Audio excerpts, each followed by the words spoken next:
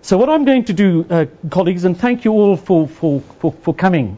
Thanks for coming to spend these couple of hours talking about what I think are really crucial issues. What I'd like to do is to run you through my view of what's going on in the sector, what's going on in higher education in the country. It's my take on what I think the critical points of development and engagement are at the moment. I do this talk fairly regularly, and it grows and is modified as is needed. And there are many elements, of course, in this overview which you might think have been overlooked, and I'd be very happy for you, please, to tell me that. As I do this task of looking at the country and what's going on. So I kick off this conversation by saying that we have this basic task of trying to understand what the sociology of higher education is in the country, and it's a really important task for us to undertake, because this terrain, this higher education system that we're dealing with is an extremely complicated one, and there are many ways in which you can come to describe it. The way in which I'm going to describe it is essentially to focus on what's going on inside of institutions, what's going on inside of the universities themselves. And so what I'm going to do is to try and talk to you a little bit about what academics are doing, and also, and this has been a new part of my interest, to try and understand what students are doing too. As you'll hear this is the more underdeveloped part of this presentation, and it's something that I want to improve as I do more of this. But what's the framework in which one needs to be making a presentation such as this? Now, those of you who work in higher education will regularly see people such as ourselves entering the discussion by invoking this White Paper 3. This White Paper 3 is for all of us who work in the sector a kind of point of departure, because what this White Paper 3 does is attempt to create the framework for the post-1994 sector. It's this single attempt, like the South African Schools Act and the South African Higher Education Act, which both of them which come in 1996, 1997. It's this attempt to try and talk to this fragmented past which the higher education South African higher education system inherits. And there are many important things about this White Paper 3. Not least of all, and it's a pretty unique thing about the system, and I'm not going to talk about it, but it's important to reflect on it. This system, unlike many other systems in the world, introduces this idea of co-governance. It's not very apparent in many other systems elsewhere in the world, but we, the one system here, and it's not worked very well, and it's a subject for another conversation, but it's not worked very well, but we try and bring students very much into our decision-making processes as we are trying to steer a pathway for ourselves. The second important document which we need to be understanding is this National Plan for Higher Education, which effectively comes to create this merged environment in which we find ourselves. So the point to make about this policy framework is that, and it's like that for a lot of South African legislation, it comes with a great deal of promise. it's framed with a great deal of, if you like, commitment rhetorically to really important features of South African society and South Africa's relationship with its past. And in many ways, it's been able to live up to that promise. At least that's what Michael Burrowe thinks. Now, Michael Burrowe is a very important global sociologist who has an interest in South Africa, and he comes here often. On one of his important visits here in 2010, looking at the system and this mandate with which the system has been established, he said that you South Africans need to realize that the one thing which you need to be making a great deal more of is your higher education system. Your higher education system is, and he used these words, he said, is the jewel of Africa. And there really are important things to take away from that kind of praise. But we also have our detractors. In 2008, Helena Sheehan, an Irish academic, came here, and she undertook a tour of the sector, and she went around and visited many of the campuses, and she wrote a really important piece. And in this piece, she says that she couldn't avoid, and I'd like to quote this, a sense of massive disappointment and defeat after having gone through the campuses and meeting people and talking to people and hearing what they were doing. So here you've got Michael Burrowe on the one hand saying that this system is the jewel of Africa. Helena Sheehan comes here and she says, what have you people done? What's happened to this whole post-1994 atmosphere that you had, that you were going to reconceptualize what you were doing and present to the world a system here which is going to be making a contribution on the world scale. So the point to make in juxtaposing these two people is that I think that we're in the midst of still, and I would like to say this, a transition.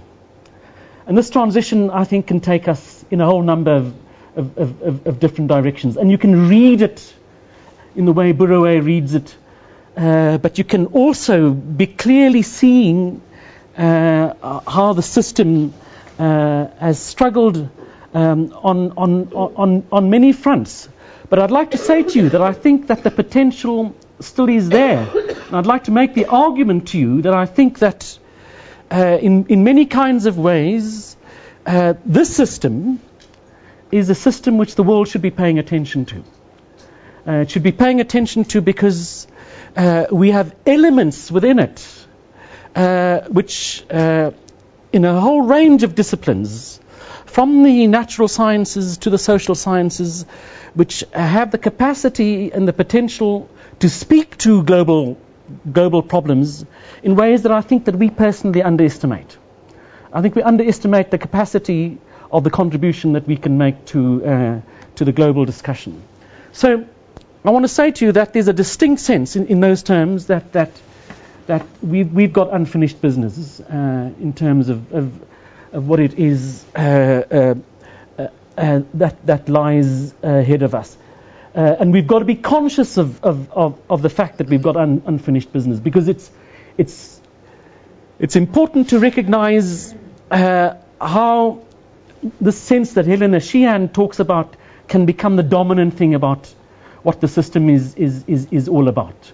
The system can be pulled in directions which actually cause it to implode.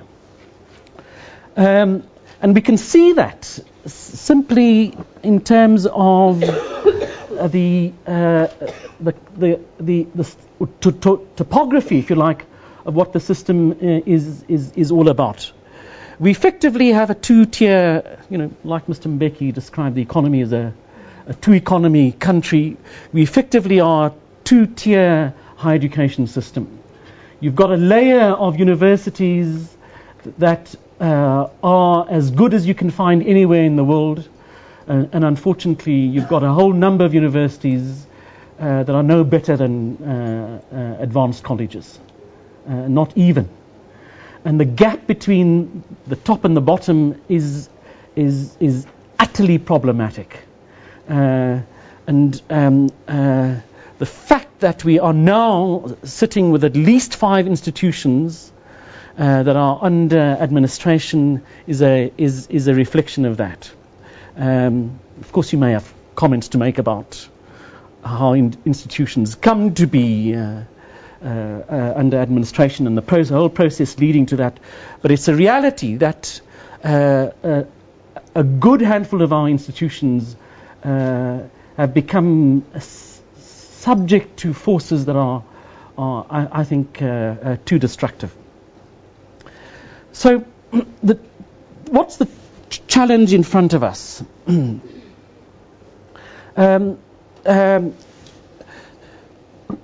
I don't want to use this lens to dominate the discussion, but I do think that we're in a state at the moment where we're having to think quite hard about what it is that we want out of this process of transformation.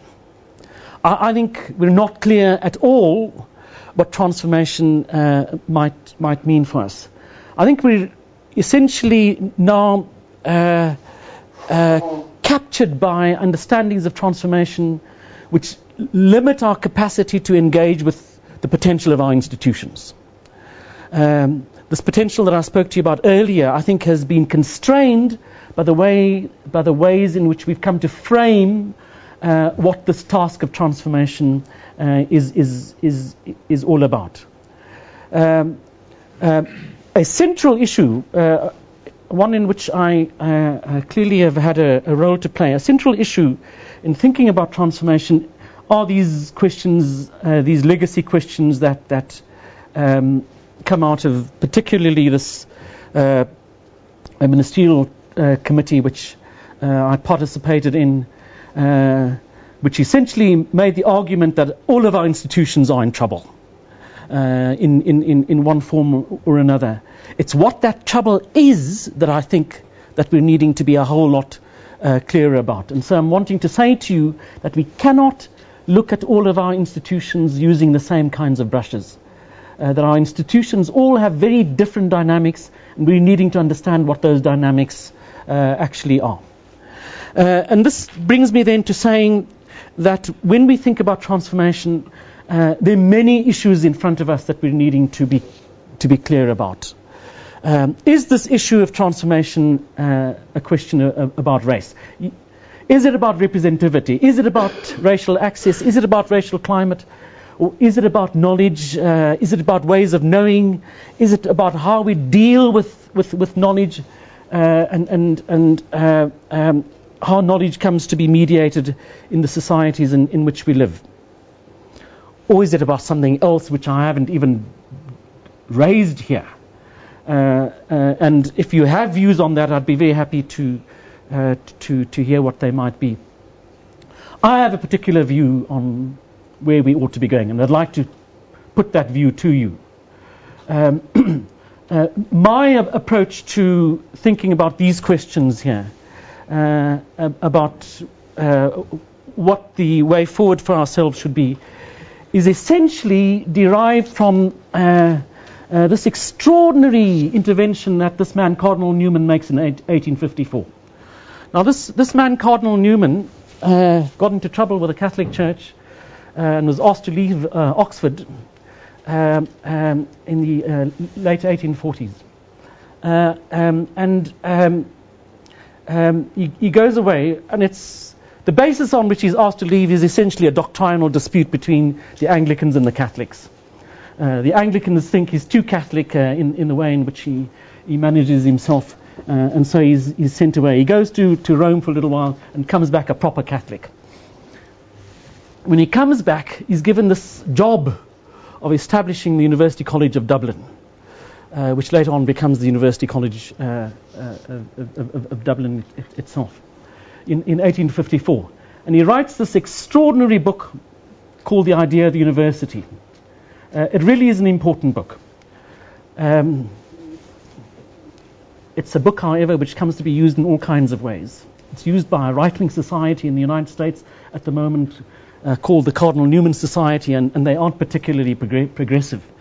But there are things that this man says which I don't think he himself understood the significance of. Because in this book he's asked to describe what his idea of the ideal university is. And I have to say, I've been completely bowled over by elements of what this man talks about. And here's this famous, absolutely famous quote, which I use possibly to exhaustion. And he says, when he thinks about a university, he says that a university should be a place for strangers from all quarters with all kinds of knowledge. You know, he could have been talking to me now in the 2012s. And he goes on to say that it's a place that should be about the enlargement of the mind, and the power of what he's talking about. As I say, I think he himself, because he lived in a very problematic time, the power of what he's talking about, I think, only comes to us now fully, as we now confront a world which is now truly opening up such as never before. We're now getting to the point in our global understanding of who we are as human beings, where we have come to understand, I think, the limits of social difference in ways which was not the case before. And what this man says in 1854 is so relevant now, because he's saying to us effectively, you know, think of a university as a place of strangers. I mean, can you imagine that? It's a place of strangers. It's a place where people come from all quarters, he says, with all kinds of knowledge. Absolutely extraordinary. And so what I do in using Newman is generate two principles out of that in thinking about transformation. Two issues are absolutely consequential in using Newman in thinking about South Africa, thinking about the globe, thinking about universities. And those principles are the principles of social inclusion and what I call epistemological hospitality. Both of them come directly from Newman. And they essentially produce this, what is a kind of personal credo for me in helping myself manage my own relationships with people around me in my own university and with colleagues everywhere when issues arise of exclusion and thinking about defensiveness inside of the university. And I've come to make the point, you know, building from Newman, to say that when I think about the institution in which I am presently and the institutions with which I have a relationship, I need to emphasize that they don't belong to me. I have no proprietorial ownership over the institution. And the institution, by the same token, doesn't belong to anybody else. It needs to be an institution which is always open to anybody from anywhere. Of course, it raises problems. It raises legal problems when you put it in those kinds of terms. Because the legalities of talking about this, particularly in a South African public university context, is around citizenship and the way in which citizenship is determined. And there's a problem there. It's a contradiction. But the point is that a university building on these principles of inclusion in epistemological hospitality, which I try to use, an institution has to present itself as being open to people who come from anywhere, who bring with them ideas from anywhere. But there's a caveat, however. Open as the university can be, open as it may be to ideas, it cannot ever be a neutral place. It has to make its objective the search for truth. Now, of course, you get into a philosophical argument here about truth and what truth may be. But the important thing is that one is always on the search for it, and using that as a kind of way of guiding one's behavior and the way one carries oneself in an institution is absolutely important. The minute you start talking about finished truths, you're in trouble. But the approach, hopefully, in thinking about openness, is that we have truths that are evolving. So, coming then to think about how we might take this discussion forward, and using these principles that I put forward here about social inclusion and epistemological hospitality. I'd like to suggest that what we're needing to do in using these principles is to actively be thinking all the time about how we give content to these commitments that we make. How we use these principles of inclusion and epistemology in thinking about how you can make the university work for the public good. How you can get the university to be a place which is above self-interest. How you can get the university to be a place which is above sectional interests and beyond these normal things of race, class, gender and religion. And the challenge is essentially to be how the university comes to create what I call new ecologies, new ecological kinds of environments in which the social and the epistemological are in this interrelationship essentially. And I'd like to draw your attention to that second point here, where this ecology essentially is vigilant always about how you prevent dominant groups from becoming and using the university to reproduce themselves, whatever the dominant group might be. How you prevent dominant groups from making their whole project, their own social projects, become the epistemological project of what the university is all about. So in that third point, what I'm arguing is how you get a university to be open to constantly disrupting itself, to open to be constantly, in a sense, undermining what it regards as being sacred and as being the key things which come to give it its character, which makes a university an extraordinary institution in our the environments in which we find ourselves. It makes the university the one institution that is ready to subvert itself all the time. And how a university comes to be that, I think, is what we constantly need to be struggling for, because no university anywhere in the world is able to do that currently. Dominant groups constantly are able to hold universities hostage in one form or another. But the ideal is what we need to be aiming at all the time. And this raises then just this question which I think is a very pertinent one for us. how do we wish to imagine the university in which we are participants? I mean, how do we come to understand, what the African university should be all about? How do we go about building this African university?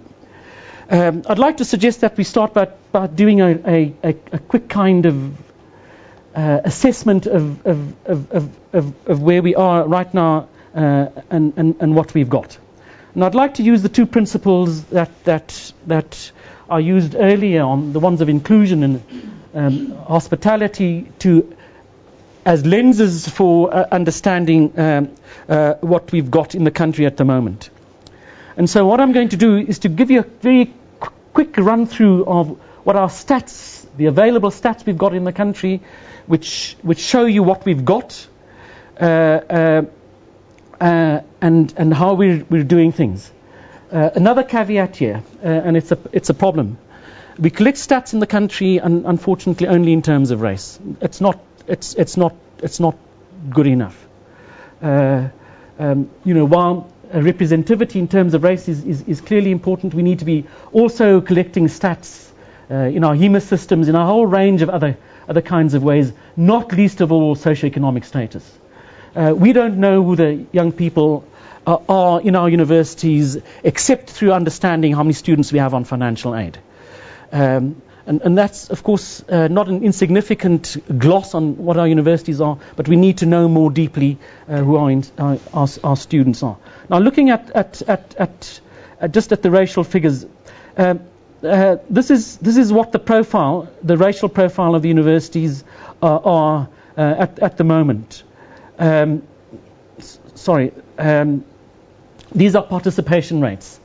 And of course we have got absolute numbers, but the critical issue here to be conscious of is how low these figures are here of the participation rates of students who are classified as African and students who are classified as coloured. These are the absolute numbers, and you can see these numbers increasing significantly over the last, say, 10 years. Over the last 15 years, the increases in these numbers have been quite significant. So between 2005 and 2010, the numbers of African students jumped from 446,000 to 595,000. But they're not unproblematic figures. What those figures represent, and there the proportions are important to talk about. They represent only 12% of all the eligible young people in that age cohort who could be at university at this particular point in time. If you contrast this to where other education systems are, like the United States, where the participation rate is up to 60%, you can see what these losses in the system are. Much more critical is about how well students do when they come to university. Only 5% of this cohort, only 5% of this 12%, which I described to you, actually go on to graduate. The academics in our system these numbers are much more difficult to change than the student numbers. We have increased the number of African academics in the system, but the professoriate still remains largely white and male. So these are these overall academic staff figures for the country. I'm not going to delay over these. You can just look at these key features of these statistics. Full-time instruction and research staff amongst the cohort in the African component of it is only 25%. Whites still 60%, which isn't much of a shift from where we might have been just a few years ago. How have we responded to what we've got? I write about this a lot, and I need to say to you that there are lots of initiatives in the system underway currently and in the past to change these kinds of stats that we've got, both from our students and our members of staff. Lots of initiatives. Key initiatives are these ones which the minister himself has been responsible for. This is an activist minister.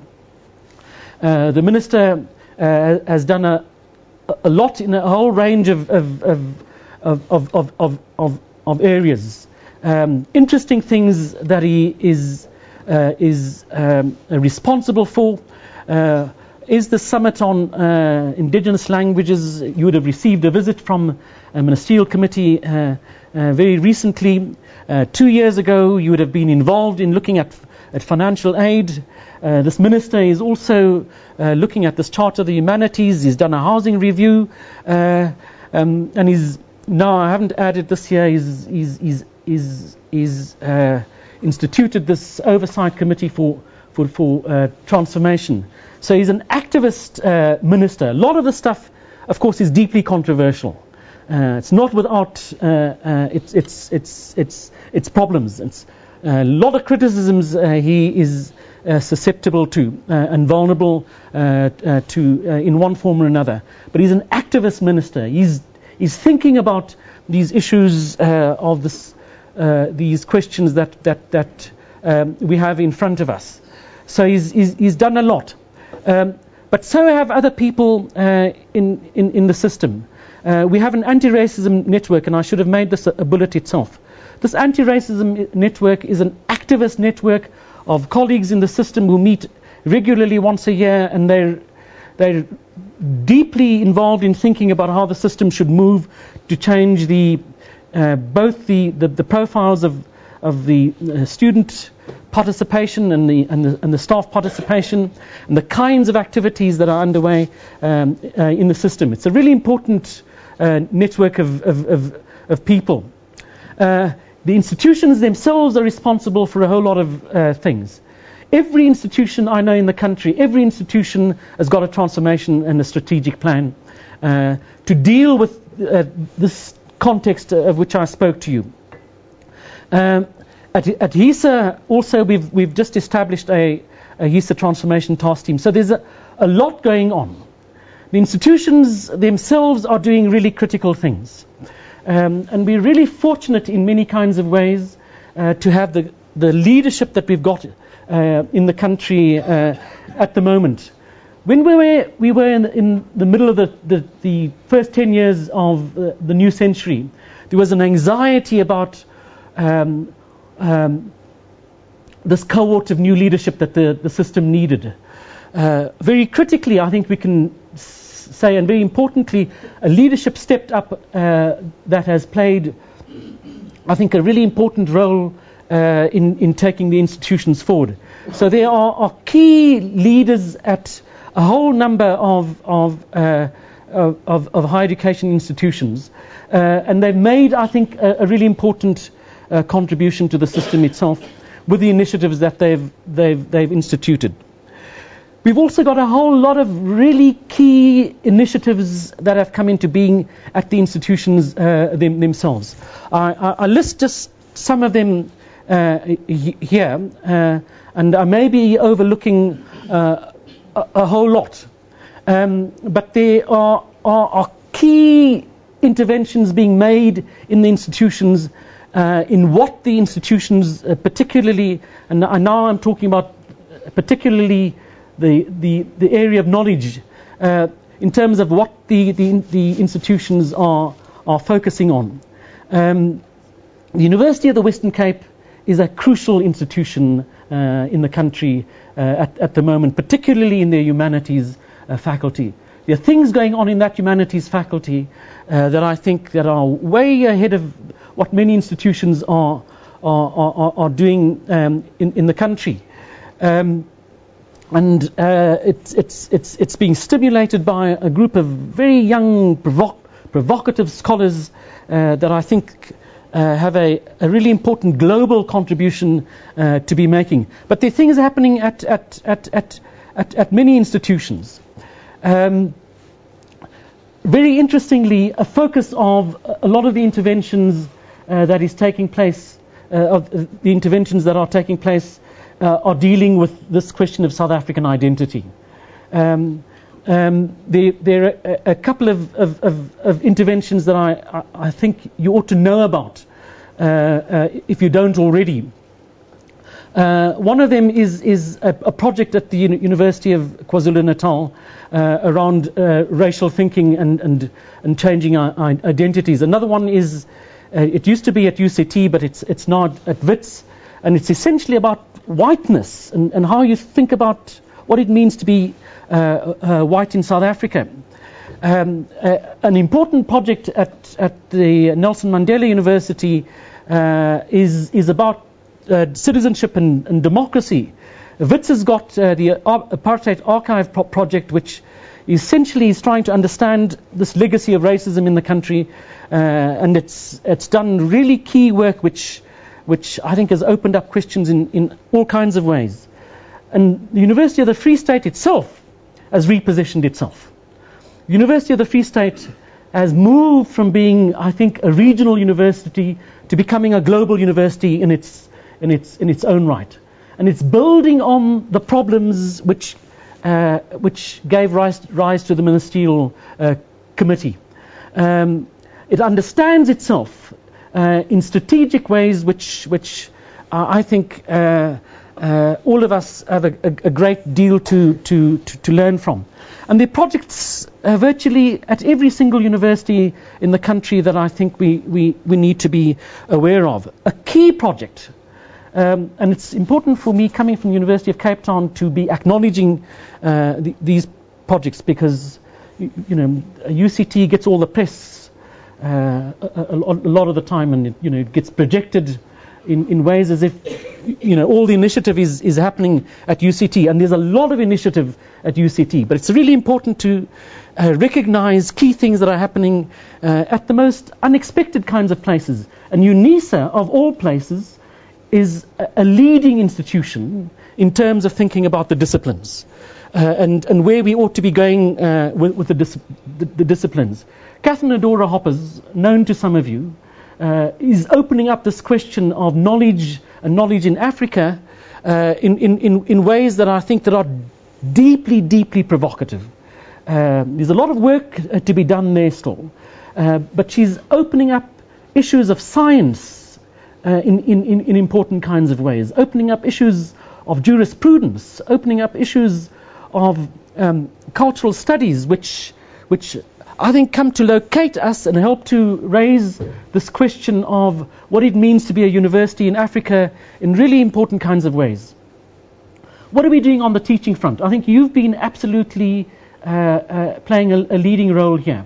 Your initiative here around this first year experience is one that many institutions in the country are paying attention to, and it's brought us face to face with this question here, and I'll go back to it. It's brought us face to face with this issue here of having a 5% participation rate in the country and how we engage with this 5% participation rate. The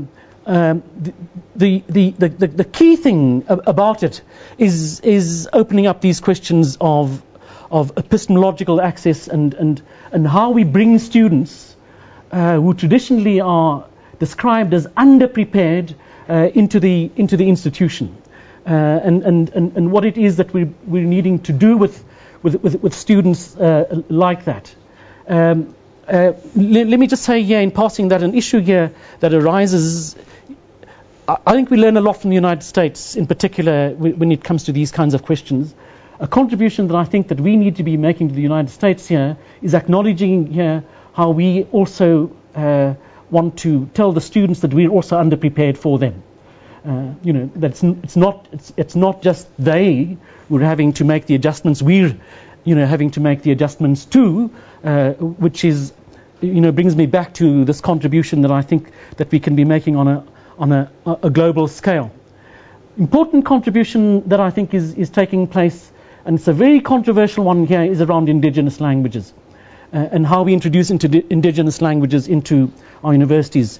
UKZN is getting all of the news, but there are many institutions that are doing work around languages and how languages can come to be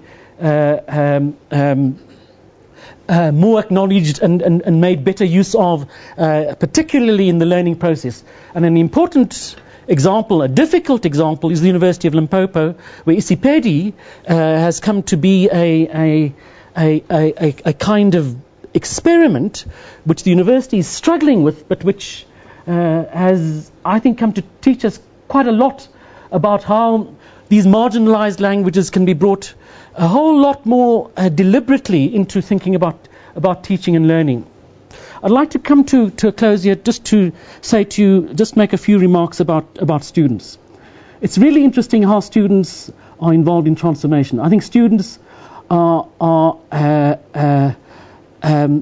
playing a role here which is significantly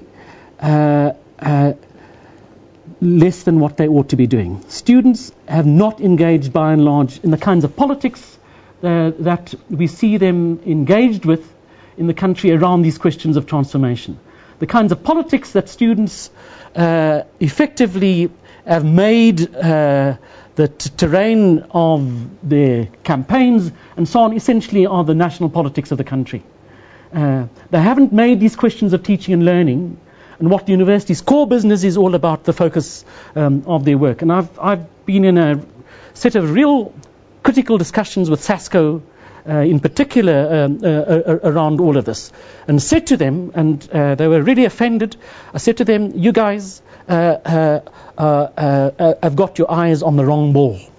You need to be understanding what the key issues are that you need to be helping us with, because you're not helping us with these issues at the moment. And so the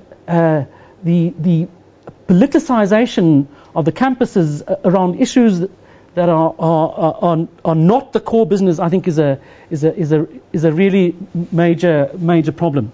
I'd like to just close off by talking to you about a couple of real examples which I think are important from our own institution. In my own institution, we've now got something like, and the number's gone up. So our student population, undergrad student population, is in the order of about 18,000. At least 3,000 of our students are engaged in activities where they are using their disciplinary expertise and taking their disciplinary expertise into social contexts through their societies. And it's a really wonderful thing to see. So we've got in one of our societies, the biggest of our societies, Shawco, which is a health and welfare organization, which I, many years ago, would have had nothing to do with. I'm now the chairperson of it. And these young people are raising these really deep questions about what is our learning for. And asking these questions about how their learning is of significance for building relationships with communities. And it's a wonderful thing to see, because it's creating learning amongst our students in ways that are deeply transformative. They come away from these exchanges with a deep sense of what their sociology is all about, what their chemical engineering is all about, what their training as medical doctors is all about. And it's in some ways the most important thing that they experience, while they're at the university. And I say to these SASCO people, look at that. Pay much more attention to how these questions are being engaged by students without this polemical fluff, which is largely, what their rhetoric is all about. Just to draw your attention to a really interesting new student initiative that has come into being. It's called Inkulu Freeate. If you've not heard about it yet, go and Google it. It's a really crucial group of young people. They're elites, of course, but they're elites having to confront their responsibility in our society. And And they're asking really hard questions about education and how you put education to better use. So I close off by saying to you that I think we're in these responses that we're making to these big questions that I raised to you earlier. I think that we're making big contributions to the globe, particularly to these discussions of identity. I think, however, that this question of knowledge, particularly this question of our relationship to this hinterland in which we find ourselves, particularly to our African context, is a question that all of our universities are weak about. We're weak. We're weak in terms of trying to bridge this gap between these worlds which our students bring into the university, of which we're almost oblivious and which we're almost disrespectful of. Our students come into the universities with understandings, with a whole kind of cosmology, which I think we switch off, which we disregard.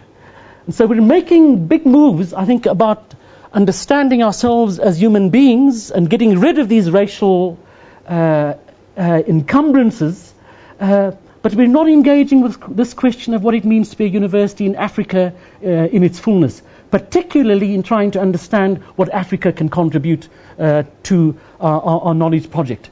So I think that we've got creative things underway, and we are making major strides in some areas, and teaching our colleagues around the world about what it means to be operating in a university. But we've got problems, and I think the key major step which we're having to undertake here is to acknowledge that we're in this particular place, in this particular time, in a mode of being around which we cannot be neutral. And we cannot be neutral to the fact that we're here in a part of the world which is now regarded as being the most unequal in the world, and which is responsible for many of the issues which the rest of the world is going through, including climate change. And we're needing to think about much more clearly about how we bring, and I want to end on this, colleagues, how we bring the full riches of the knowledges that we have at our disposal and make those knowledges the terrain of work which the university ought to be all about. And it could be an absolutely wonderful thing when we get to that particular stage in our development. We're not there yet. So thanks very much. I'm very happy to engage in a conversation with you.